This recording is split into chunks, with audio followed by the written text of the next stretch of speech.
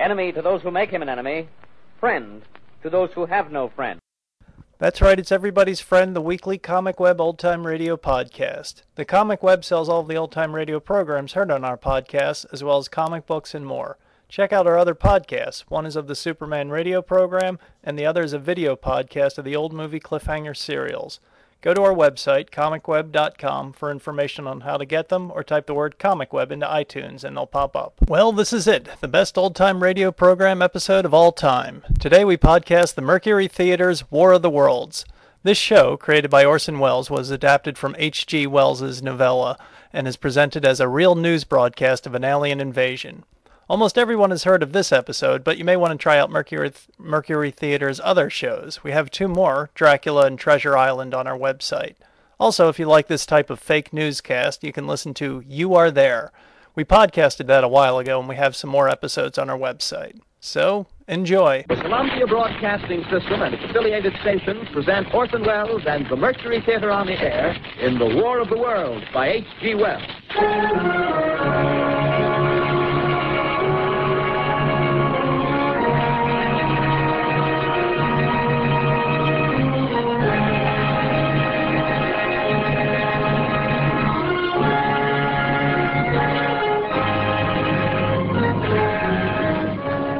Ladies and gentlemen, the director of the Mercury Theater and star of these broadcasts, Orson Welles. We know now that in the early years of the 20th century, this world was being watched closely by intelligences greater than man's, and yet as mortal as his own. We know now that as human beings busied themselves about their various concerns, they were scrutinized and studied, perhaps almost as narrowly as a man with a microscope might scrutinize the transient creatures that swarm and multiply in a drop of water. With infinite complacence, people went to and fro over the earth about their little affairs, serene in the assurance of their dominion over this small, spinning fragment of solar driftwood, which by chance or design, man has inherited out of the dark mystery of time and space. Yet across an immense ethereal gulf, minds that are to our minds as ours are to the beasts in the jungle, intellects, vast, cool, and unsympathetic, regarded this earth with envious eyes and slowly and surely drew their plans against us. In the 39th year of the 20th century came the Great Disillusionment. Near the end of October, business was better. The war scare was over. More men were back at work. Sales were picking up. On this particular evening, October 30th, the Crosley service estimated that 32 million people were listening in on radios. Next 24 hours, not much change in temperature. A slight atmospheric disturbance of undetermined origin is reported over Nova Scotia, causing a low-pressure area to move down rather rapidly over the northeastern states, bringing a forecast of rain accompanied by wind of light gale force. Maximum temperature 66, minimum 48. This weather report comes to you from the Government Weather Bureau. We take you now to the Meridian Room in the Hotel Park Plaza in downtown New York, where you will be entertained by the music of Raymond Raquello and his orchestra.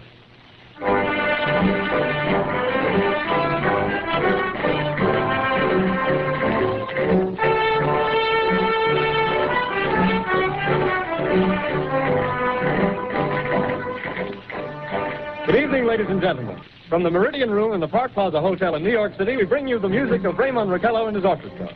With a touch of the Spanish, Raymond Raquello leads off with La Comparsita.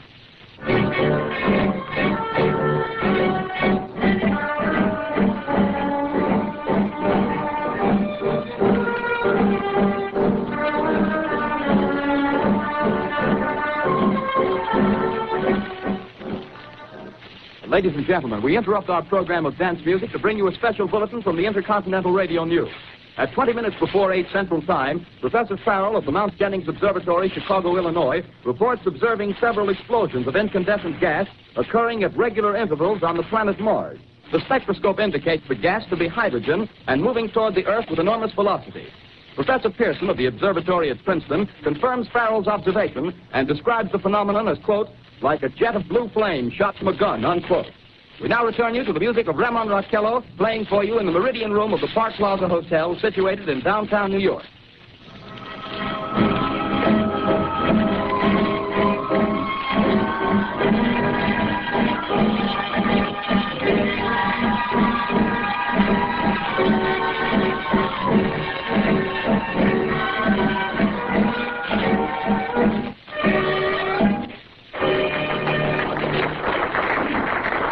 now, a tune that never loses favor. The ever-popular Stardust. Raymond Raquello and his orchestra.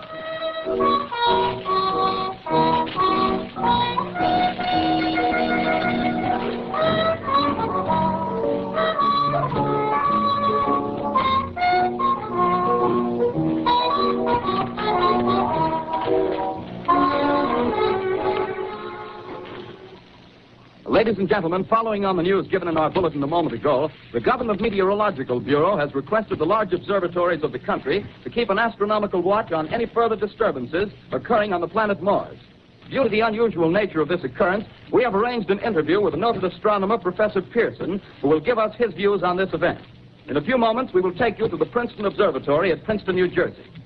We return you until then to the music of Raymond Raquello and his orchestra.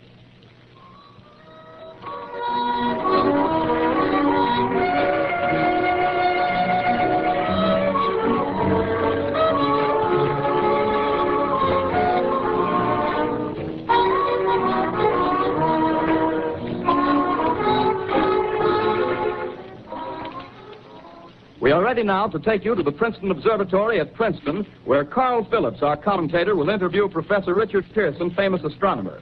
We take you now to Princeton, New Jersey. Carl Phillips speaking to you from the observatory at Princeton. I'm standing in a large semicircular room, pitch black except for an oblong slit in the ceiling. Through this opening, I can see a sprinkling of stars that cast a kind of frosty glow over the intricate mechanism of the huge telescope. The ticking sound you hear is the vibration of the clockwork. Professor Pearson stands directly above me on a small platform, peering through the giant lens.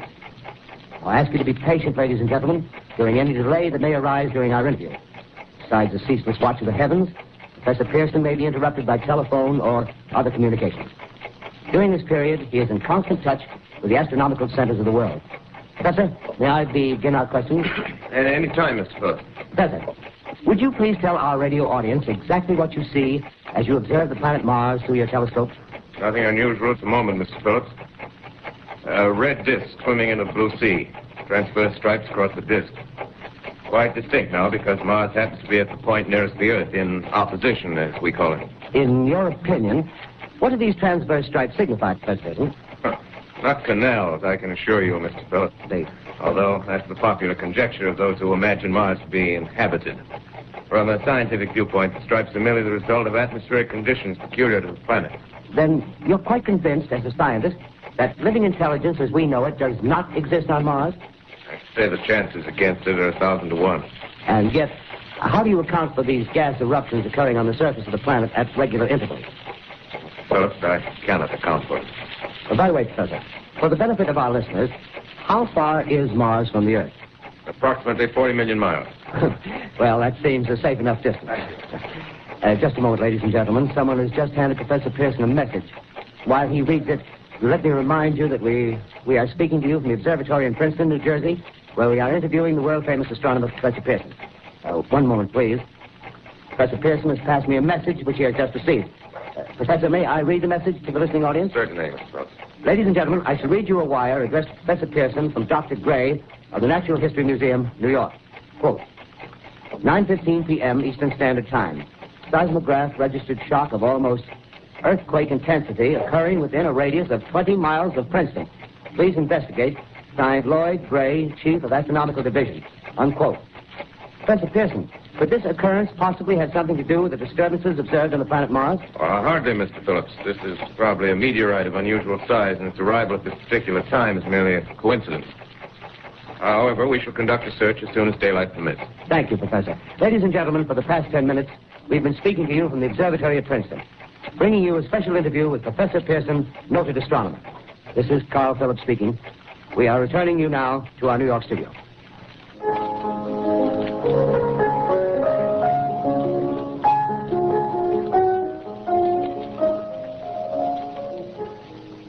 Ladies and gentlemen, here is the latest bulletin from the Intercontinental Radio News. Toronto, Canada. Professor Morse of Macmillan University reports observing a total of 3 explosions on the planet Mars between the hours of 7:45 p.m. and 9:20 p.m. Eastern Standard Time. This confirms earlier reports received from American observatories. Now, nearer home, comes a special bulletin from Trenton, New Jersey.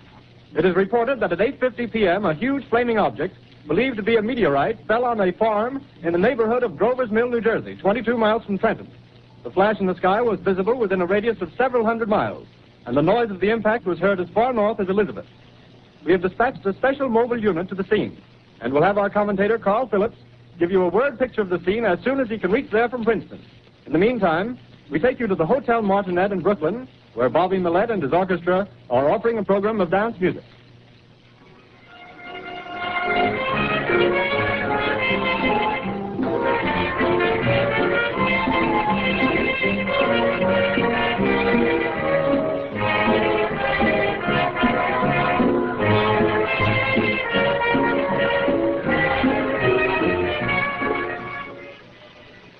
We take you now to Grover's Mill, New Jersey. Ladies and gentlemen, this is Carl Phillips again, out at the Wilmot Farm, Grover's Mill, New Jersey. Professor Pearson and myself made the 11 miles from Princeton in 10 minutes. Well, I hardly know where to begin. Thankfully, your word picture of a strange scene before my eyes, like something out of a modern Arabian Night. Well, I just got here. I haven't had a chance to look around yet. I guess that's it. Yes, I guess that's the thing directly in front of me, half buried in a vast pit. Must have struck with terrific force. The ground is covered with splinters of a tree. It must have struck on its way down. But I can see the object itself doesn't look very much like a meteor. At least not the meteors I've seen. It looks more like a huge cylinder. Has a diameter of, what would you say, Professor Pearson? What's that? What would you say, what's the diameter of this? About 30 yards. About 30 yards. The metal on the sheath is, well, I've never seen anything like it. The color is sort of yellowish white. It's curious. Spectators now are pressing close to the object in spite of the efforts of the police to keep them back. Getting in front of my line. Would you mind standing one side, please? While the police pushing the crowd back. Here's Mr. Wilmot, owner of the farm here. He may have some interesting facts to add. Mr. Wilmot, would you please tell the radio audience as much as you remember of this rather unusual visitor that dropped in your backyard? Step closer, please. Ladies and gentlemen, this is Mr. Wilmot. Well, I was listening to the radio. Closer and louder, please. Pardon me? Louder, please, closer. Yes. I was listening to the radio and kind of drowsy. That professor fellow was talking about Mars, so I was half chosen and half... Yes, Mr. Wilmot, and then what happened? Well, as I was saying, I was listening to the radio, kind of halfway. Yes, Mr. Wilmot, and then you saw something. Well, not first off. I heard something. And what did you hear? A hissing sound like this. Kind of like a 4th of July rocket. Yes, then what? I turned my head out the window and would have sworn I was asleep and dreaming. Yes? I seen a kind of greenish streak and then zingo. Something smacked the ground, knocked me clear out of my chair. Well, were you frightened, Mr. Wilmot? Well, I ain't quite sure. I reckon I was kind of riled. Well, thank you, Mr. Wilmot. Thank you very much. You want me to tell No, that's quite all right. That's plenty. Ladies and gentlemen, you've just heard Mr. Wilmot, owner of the farm where this thing has fallen. I wish I could convey the atmosphere, the background of this fantastic scene. Hundreds of cars are parked in a field in back of us, and the police are trying to rope off the roadway leading into the farm, but it's no use. They're breaking right through. Car's headlights throw an enormous spotlight on the pit where the object's half buried. Now, some of the more daring souls now are venturing near the edge. Their silhouettes stand out against the metal sheen. One man wants to touch the thing. He's having an argument with the policeman. The policeman wins. Now, ladies and gentlemen, there's something I haven't mentioned in all this excitement, but it's becoming more distinct. Perhaps you've caught it already on your radio. Listen, please. Do you hear it? The curious humming sound that seems to come from inside the object. I'll move the microphone nearer. Here. Now, we're not more than 25 feet away. Can you hear it now? Professor Pearson? Yes, can you tell us the meaning of that scraping noise inside the thing? Possibly the unequal cooling of its surface. I say, do you still think it's a meteor, Professor? I don't know what to think. The metal casing is definitely extraterrestrial. Not found on this Earth. Friction with the Earth's atmosphere usually tears holes in a meteorite. This thing is smooth, and you can see its cylindrical shape. Something's happening. Ladies and gentlemen, this is terrific. This end of the thing is beginning to flake off. The top is beginning to rotate like a screw, and this thing must be hollow. He's moving! Keep back! Keep those men back! Keep back! Keep those idiots back! He's off! The top blew! Go down! Stand back! Ladies and gentlemen, this is the most terrifying thing I've ever witnessed. Wait a minute. Something I can see spring out of that black hole through luminous discs. The eyes, it might be a face. Might be almost. Good heavens. Something wriggling out of the shadow like a gray snake. Now it's another one and another one and another one. They look like tentacles to me. Oh, yeah, I can see the thing's body now. It's large as a bear. It glistens like wet leather, but that face, ladies and gentlemen, it's indescribable. I can hardly force myself to keep looking at it. It's so awful. The eyes are black and they gleam like a serpent. The mouth is kind of V-shaped with saliva dripping from its rimless lips. It seems to quiver and pulsate. The monster or whatever it is can hardly move. It seems weighed down by possibly gravity or something. The thing's rising up now and the crowd falls back. They see plenty. The most extraordinary experience, ladies and gentlemen. I can't find words. Well, I'll pull this microphone with me as I talk. I'll have to stop the description until I can take a new position. Hold on, will you please? I'll be right back in a minute.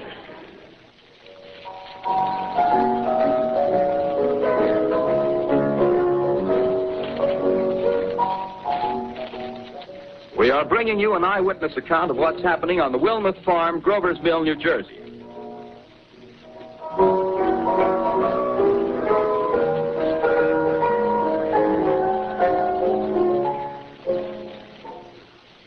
We now return you to Carl Phillips at Grover's Mill. Ladies and gentlemen, my honor. Ladies and gentlemen, here I am, back of a stone wall that adjoins Mr. Wilmuth's garden. From here, I get a sweep of the whole scene. I'll give you every detail as long as I can talk and as long as I can see. More state police have arrived. They're drawing up a cordon in front of the pit. About 30 of them. No need to push the crowd back now. They're willing to keep their distance. The captain is conferring with someone. Can't quite see who. Ah, yes, I believe it's Professor Pearson. Yes, it is. Now they've parted, and the professor moves around one side, studying the object while the captain and two policemen advance with something in their hands. I can see it now. It's a white handkerchief tied to a pole. Flag of truce. Those preachers know what that means, what anything means. Wait a minute, something's happening. Humped shape is rising out of the pit. I can make out a small beam of light against the mirror. What's that? There's a jet of flame springing from the mirror and it leaps right at the advancing men. It strikes them head on. Oh, Lord, they're turning into flames. Oh, the whole field caught up by the woods, the barns, the gas tanks of the automobiles spreading everywhere. Coming this way now, about 20 yards to my right. Ladies and gentlemen, due to circumstances beyond our control, we are unable to continue the broadcast from Grover's Mill. Evidently, there's some difficulty with our field transmission. However, we will return to that point at the earliest opportunity. In the meantime, we have a late bulletin from San Diego, California. Professor Indelkoffer, speaking at a dinner of the California Astronomical Society, expressed the opinion that the explosions on Mars are undoubtedly nothing more than severe volcanic disturbances on the surface of the planet. We continue now with our piano interlude.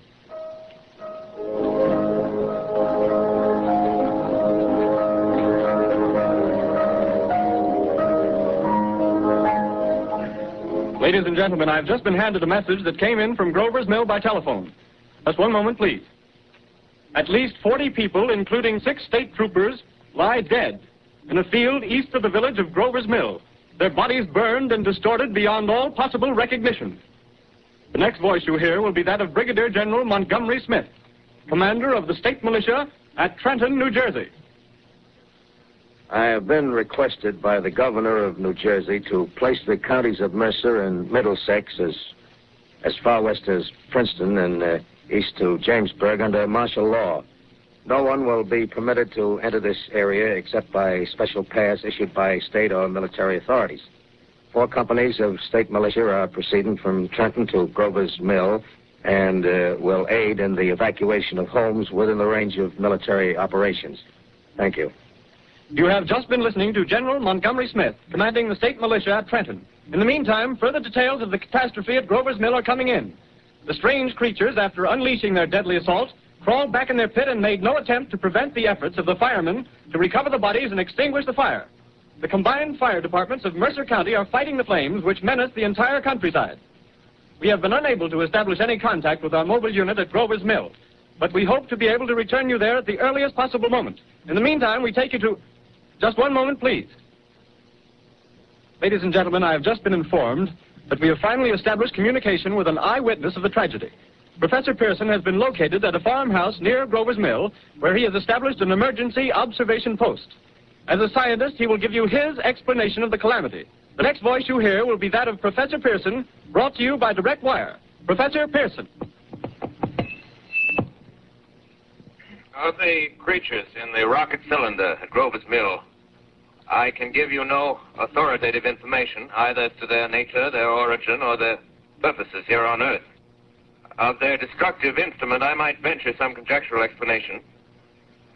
For want of a better term, I shall refer to the mysterious weapon as a heat ray.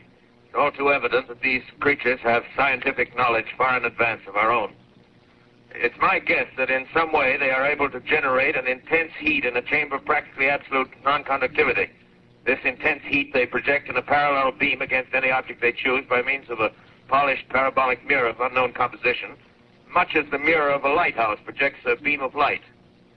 That is my conjecture of the origin of the heat ray. Thank you, Professor Pearson. Ladies and gentlemen, here is a bulletin from Trenton. It is a brief statement informing us that the charred body of Carl Phillips has been identified in the Trenton Hospital. Now here's another bulletin from Washington, D.C. The Office of the Director of the National Red Cross reports 10 units of Red Cross emergency workers have been assigned to the headquarters of the state militia, stationed outside of Grover's Mill, New Jersey. Here's a bulletin from State Police, Princeton Junction. The fires at Grover's Mill and vicinity are now under control. Scouts report all quiet in the pit, and there is no sign of life appearing from the mouth of the cylinder. Now, ladies and gentlemen, we have a special statement from Mr. Harry McDonald, Vice President in charge of operations. We have received a request from the state militia of Trenton to place at their disposal our entire broadcasting facilities. In view of the gravity of the situation, and believing that radio has a responsibility to serve in the public interest at all times, we are turning over our facilities to the state militia at Trenton. We take you now to the field headquarters of the state militia near Grover's Mill, New Jersey. This is Captain Lansing of the Signal Corps, attached to the state militia, now engaged in military operations in the vicinity of Grover's Mill. Situation arising from the reported presence of certain individuals of unidentified nature is now under complete control. The cylindrical object, which lies in a pit directly below our position, surrounded on all sides by 8 battalions of infantry, without heavy field pieces, but adequately armed with rifles and machine guns. All cause for alarm, if such cause ever existed, is now entirely unjustified. Things, whatever they are, do not even venture to poke their heads above the pit. I can see their hiding place plainly in the glare of the searchlights here. With all their reported resources, these creatures can scarcely stand up against heavy machine gun fire. Anyway, it's an interesting outing for the troops. I can make out their khaki uniforms crossing back and forth in front of the lights. Looks almost like a real war. There appears to be some slight smoke in the woods bordering the Millstone River. Probably fire started by campers. Well, we ought to see some action soon. One of the companies is deploying on the left flank. A quick thrust and it'll all be over. Oh, wait a minute. I see something on top of the cylinder. No, it's nothing but a shadow. Now the troops are on the edge of the Wilmot Farm. 7,000 armed men closing in on an old metal tube. A tub, rather. Well, wait, that wasn't a shadow. It's something moving. Solid metal, kind of a shield-like affair rising up out of the cylinder. It's going higher and higher. What? It's standing on legs, actually rearing up on a sort of metal framework. Now it's reaching above the trees and the searchlights are on it. Hold on. Ladies and gentlemen, I have a grave announcement to make. Incredible as it may seem, both the observations of science and the evidence of our eyes lead to the inescapable assumption that those strange beings who landed in the Jersey farmlands tonight are the vanguard of an invading army from the planet Mars. The battle which took place tonight at Grover Mills has ended in one of the most startling defeats ever suffered by an army in modern times. 7,000 men armed with rifles and machine guns pitted against a single fighting machine of the invaders from Mars. 120 known survivors. The rest strewn over the battle area from Grover's Mill to Plainsboro, crushed and trampled to death under the metal feet of the monster, or burned to cinders by its heat ray. The monster is now in control of the middle section of New Jersey and has effectively cut the state through its center. Communication lines are down from Pennsylvania to the Atlantic Ocean. Railroad tracks are torn and service from New York to Philadelphia discontinued, except routing some of the trains through Allerton and Phoenixville. Highways to the north, south, and west are clogged with frantic human traffic. Police and army reserves are unable to control the mad flight. By morning, the fugitives will have swelled Philadelphia, Camden, and Trenton. It is estimated to twice their normal population. Martial law prevails throughout New Jersey and eastern Pennsylvania. At this time, we take you to Washington for a special broadcast on the national emergency. The Secretary of the Interior. Citizens of the nation, I shall not try to conceal the gravity of the situation that confronts the country, nor the concern of your government in protecting the lives and property of its people. However, I wish to impress upon you private citizens and public officials. All of you, the urgent need of calm and resourceful action. Fortunately, this formidable enemy is still confined to a comparatively small area, and we may place our faith in the military forces to keep them there. In the meantime, placing our faith in God, we must continue the performance of our duties, each and every one of us, so that we may confront this destructive adversary with a nation united, courageous, and consecrated to the preservation of human supremacy on this earth. I thank you. You have just heard the Secretary of the Interior speaking from Washington. Bulletins too numerous to read are piling up in the studio here. We're informed that the central portion of New Jersey is blacked out from radio communication due to the effect of the heat ray upon power lines and electrical equipment. Here's a special bulletin, New York. Cables have been received from English, French, and German scientific bodies offering assistance. Astronomers report continued gas outbursts at regular intervals on the planet Mars. The majority voiced the opinion that the enemy will be reinforced by additional rocket machines. There have been several attempts made to locate Professor Pearson of Princeton, who has observed Martians at close range. It is feared he was lost in the recent battle. Langham Field, Virginia. Scouting planes report 3 Martian machines visible above treetops, moving north toward Somerville with population fleeing ahead of them. The heat ray is not in use, although advancing at express train speed. Invaders pick their way carefully. They seem to be making a conscious effort to avoid destruction of cities and countryside. However, they stop to uproot power lines, bridges, and railroad tracks. Their apparent objective is to crush resistance, paralyze communication, and disorganize human society. Here is a bulletin from Basking Ridge, New Jersey. Coon hunters have stumbled on a second cylinder similar to the first, embedded in the Great Swamp 20 miles south of Morristown. Army field pieces are proceeding from Newark to blow up the second invading unit before the cylinder can be opened and the fighting machine rigged. They are taking up a position in the foothills of Watchung Mountains. Another bulletin from Langham Field, Virginia. Scouting planes report enemy machines, now 3 in number, increasing speed northward, kicking over houses and trees in their evident haste to form a conjunction with their allies south of Morristown. Machines also sighted by telephone operator east of Middlesex within 10 miles of Plainfield. Here's a bulletin from Winston-Field, Long Island.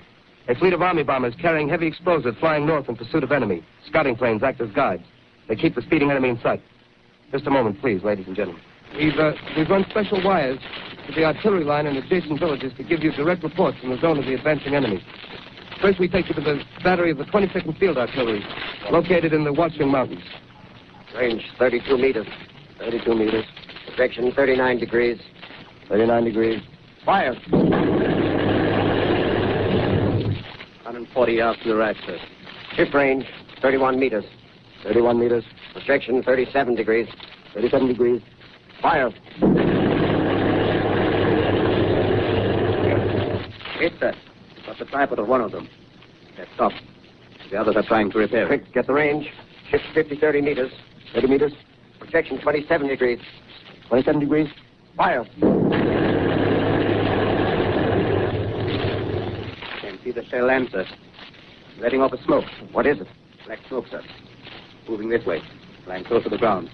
Moving fast. Put on gas mask. Get ready to fire. Shift to 24 meters. 24 meters. Projection 24 degrees. 24 degrees. Fire. Still can't see, sir. Smoke's coming nearer. Get the range. 53 meters. 23 meters. 23 meters. Projection 22 degrees. 22 degrees.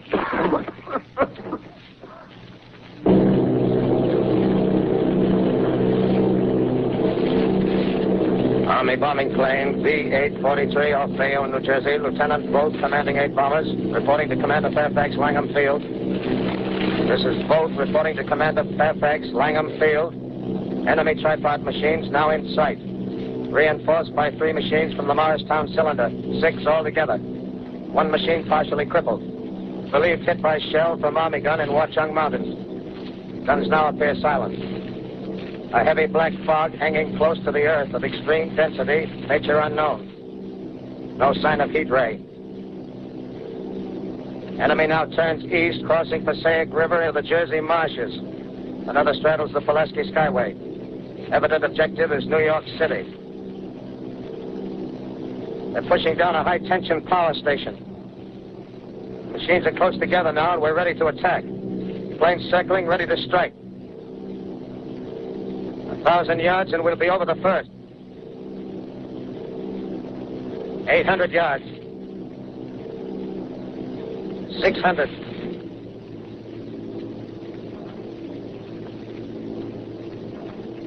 400. 200. There they go. Giant arm raised. Green flash. Spraying us with flame. 2,000 feet. Engines are giving out. No chance to release bombs. Only one thing left. Drop on them, plane and all. We're diving on the first one. Now the engine's gone. 8. This is Bayonne, New Jersey, calling Langham Field. This is Bayonne, New Jersey, calling Langham Field. Come in, please. This is Langham Field. Go ahead. 8 Army bombers in engagement with enemy tripod machines over Jersey Flats. Engines incapacitated by heat ray. All crashed. 1 enemy machine destroyed. Enemy now discharging heavy black smoke in direction of... This is Newark, New Jersey. This is Newark, New Jersey. Warning. Poisonous black smoke pouring in from Jersey marshes. Reach at South Street. Gas masks useless. Urge population to move into open spaces. Automobiles use routes 7, 23, 24. Avoid congested areas. Smoke now spreading over Raymond Boulevard. 2X2L calling CQ. 2X2L calling CQ. 2X2L calling 8X3R. Come in, please. This is 8X3R coming back at 2X2L. How's reception? How's reception? Okay, please. Where are you, 8X3R? What's the matter? Where are you?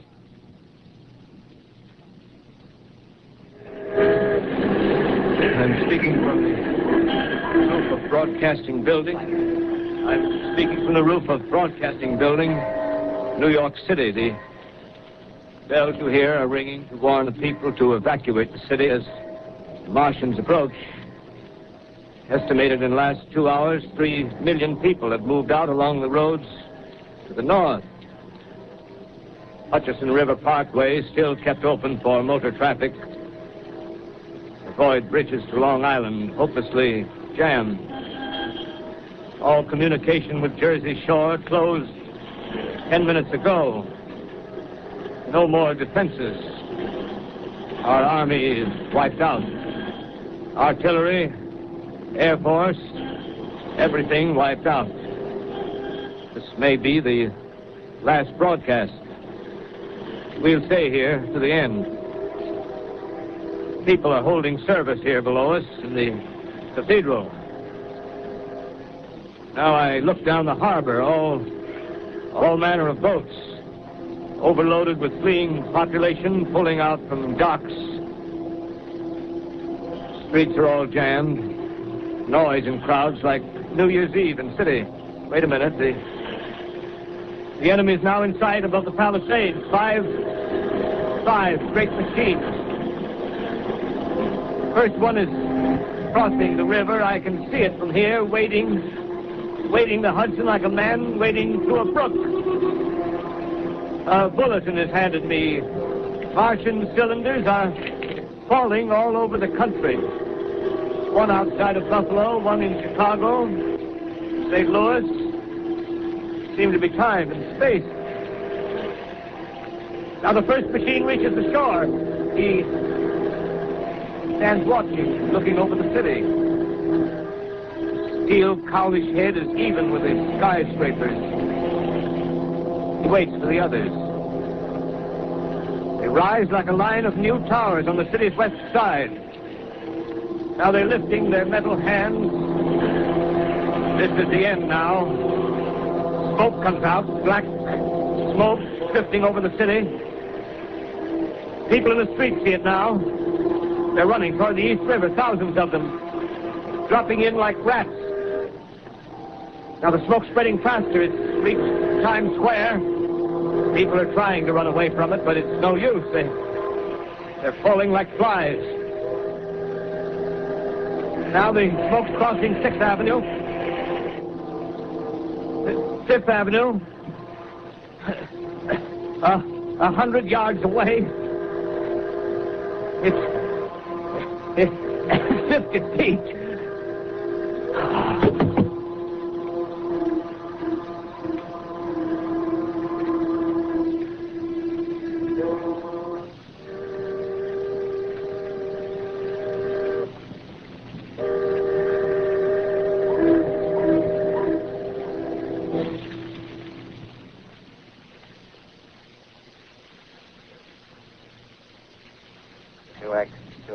Calling CQ. 2X2L calling CQ. 2X2L calling CQ, New York. Isn't there anyone on the air?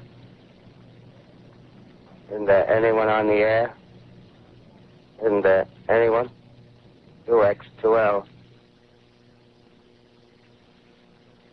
You are listening to a CBS presentation of Orson Welles and the Mercury Theater on the Air in an original dramatization of The War of the Worlds by H.G. Wells. The performance will continue after a brief intermission. This is the Columbia Broadcasting System. The War of the Worlds by H.G. Wells, starring Orson Welles and the Mercury Theater on the Air.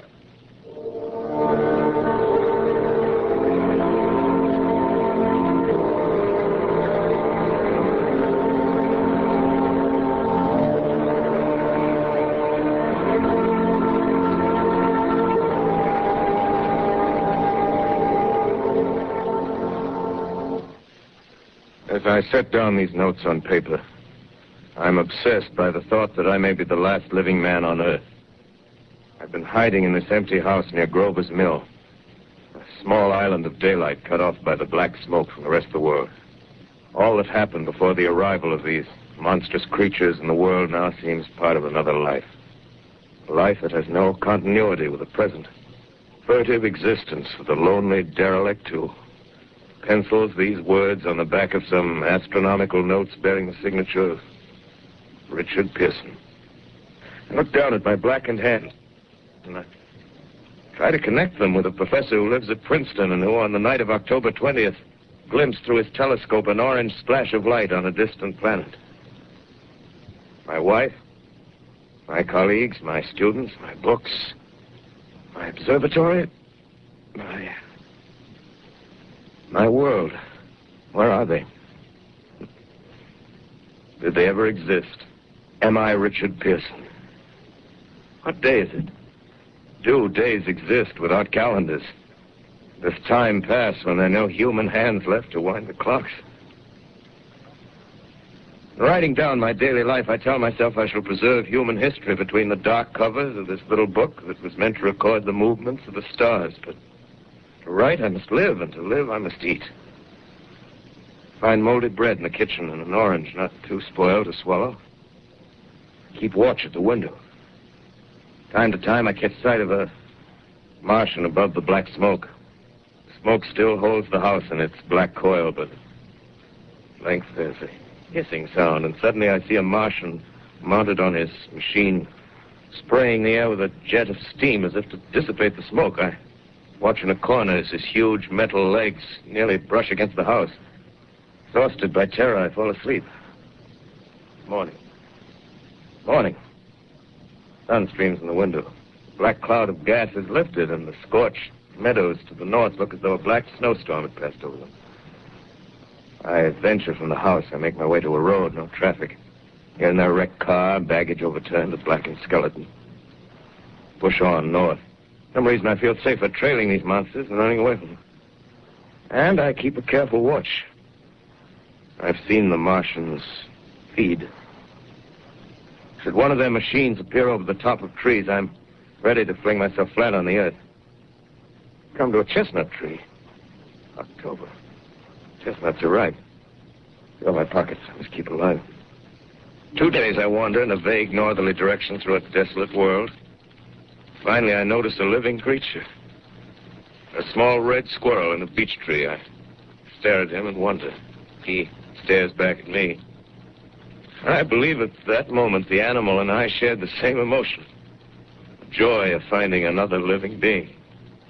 Push on north. I find dead cows in a brackish field, and beyond the charred ruins of a dairy and a silo remain standing guard over the wasteland like a lighthouse. deserted by the sea. Astride the silo perches a weathercock. The arrow points north. North. Next day, I come to a city.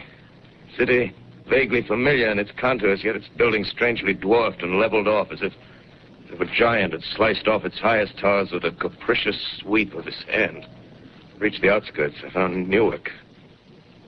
Newark, undemolished but humbled by some whim of the advancing Martians.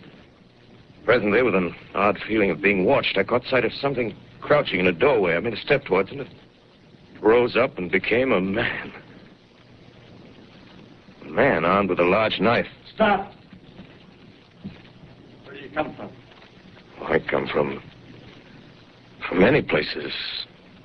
A long time ago, from Princeton. Princeton, huh? That's near Grover's Mill. Yes. Grover's Mill. There's no food here. This is my country. All this end of town down the river. There's only food for one. Which way are you going? I don't know. I guess I'm looking for people. Hey, what was that? Did you hear something just then? No. Only a bird. A light bird. You get to know that birds have shadows these days. Say, we're in the open here. Let's crawl in this doorway here and talk. Have you seen any Martians? No. They're going over to New York. At night, the sky's alive with their lights, just as if people were still living in it. By daylight, you can't see them. 5 days ago, a couple of them carried something big across the flats from the airport. I think they're learning how to fly. Fly? Yeah, fly. Well, it's all over with humanity. Stranger, there's still you and I. 2 of us left. Yeah. They got themselves in solid. They wrecked the greatest country in the world. Those green stars, they're probably falling somewhere every night. They've only lost one machine. There isn't anything to do. We're done. We're licked. Where were you? You're in a uniform. Yeah, what's left of it. I was in the militia. National Guard. That's good. There wasn't any war. Any more than there's war between men and ants. Yes, but we're eatable ants. I found that out. What'll they do to us? I filled it all out. Right now, we're caught as we're wanted. The Martian only has to go a few miles to get a crowd on the run. But they won't keep on doing that. They'll begin catching us systematic, like keeping the best and storing us in cages and things. They haven't begun on us yet. Not begun? Not begun. All that's happened so far is because we don't have sense enough to keep quiet. Bothering them with guns and such stuff and losing our heads and rushing off in crowds. Now, instead of our rushing around blind, we got to fix ourselves up. Fix ourselves up according to the way things are now. Cities, nations, civilization, progress. Yes, but if that's so, what is there to live for? Well, there won't be any more concerts for 1,000,000 years or so, and no nice little dinners at restaurants. If it's amusement you're after, I guess the game's up. What is there left? Life, that's what. I want to live. Yeah, and so do you. We're not going to be exterminated. And I don't mean to be caught either.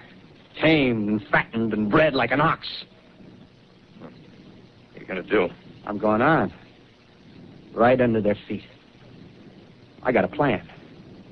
We men, as men, we're finished. We don't know enough. We got to learn plenty before we got a chance. We've got to live and keep free while we learn, see? I've thought it all out, see? Well, tell me the rest. Well, it isn't all of us that are made for wild beasts.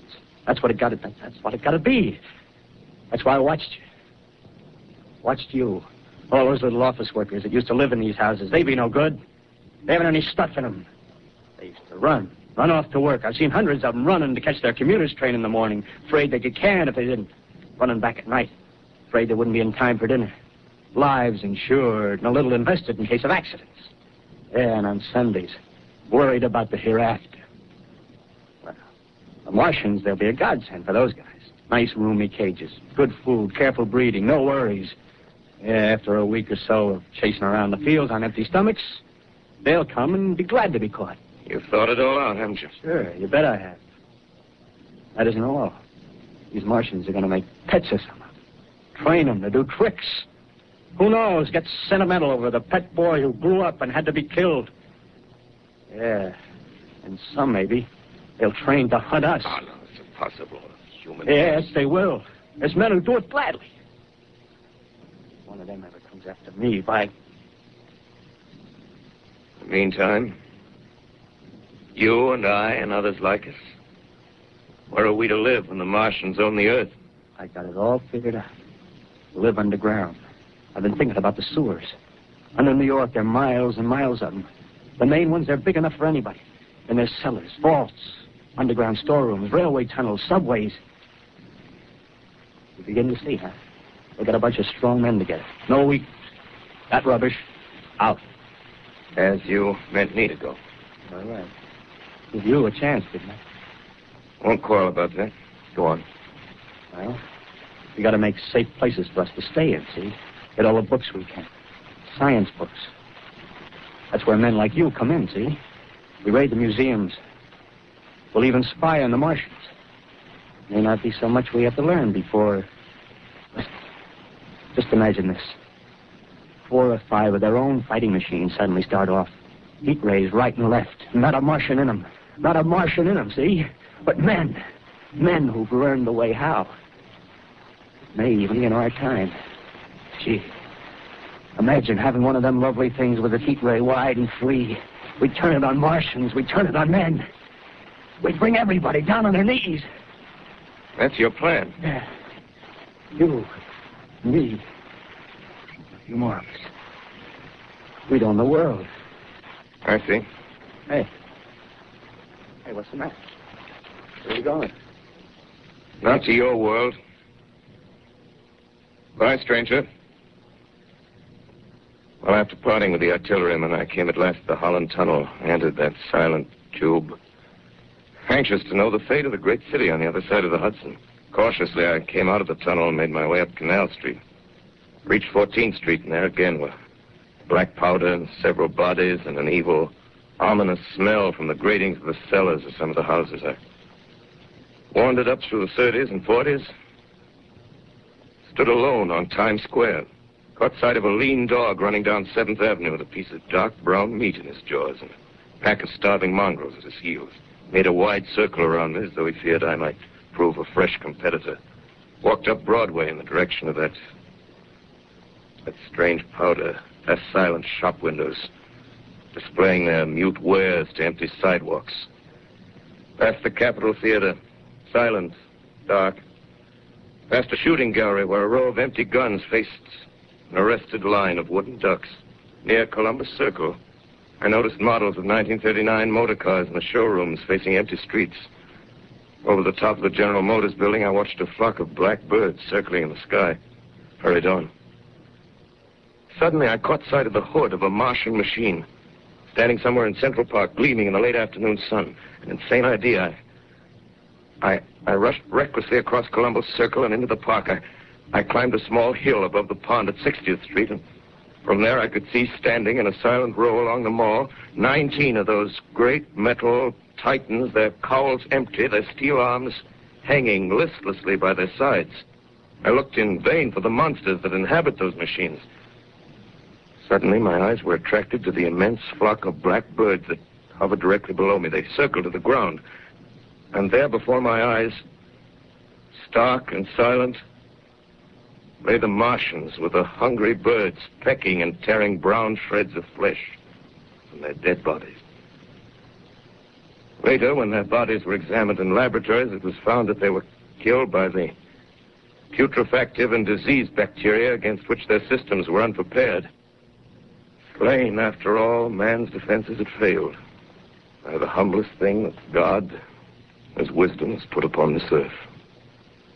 Before the cylinder fell, there was a general persuasion that through all the deep of space, no life existed beyond the petty surface of our minute sphere. Now we see further.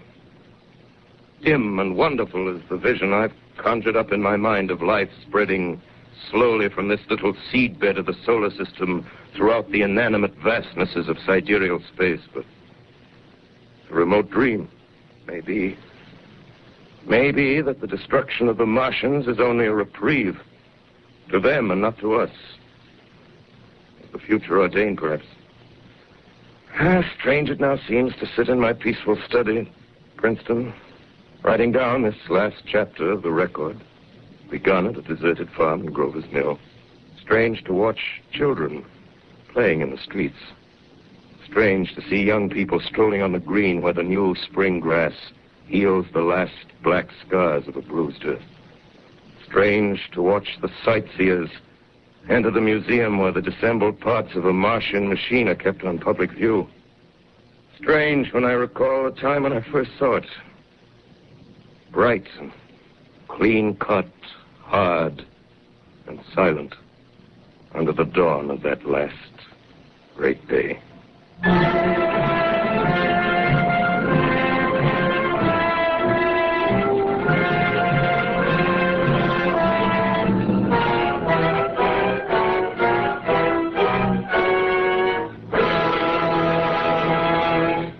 This is Orson Welles, ladies and gentlemen, out of character, to assure you that the War of the Worlds has no further significance than as the holiday offering it was intended to be.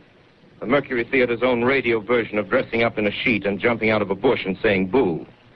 Starting now, we couldn't soap all your windows and steal all your garden gates by tomorrow night, so we did the best next thing. We annihilated the world before your very ears and utterly destroyed the CBS. You will be relieved, I hope, to learn that we didn't mean it and that both institutions are still open for business. So goodbye, everybody, and remember, please, for the next day or so, the terrible lesson you learned tonight. That grinning, glowing, globular invader of your living room is an inhabitant of the pumpkin patch, and if your doorbell rings and nobody's there, that was no Martian, it's Halloween.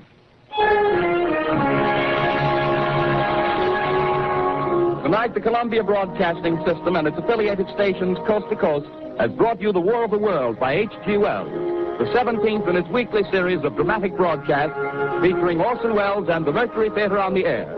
Next week, we present a dramatization of 3 famous short stories. This is the Columbia Broadcasting System.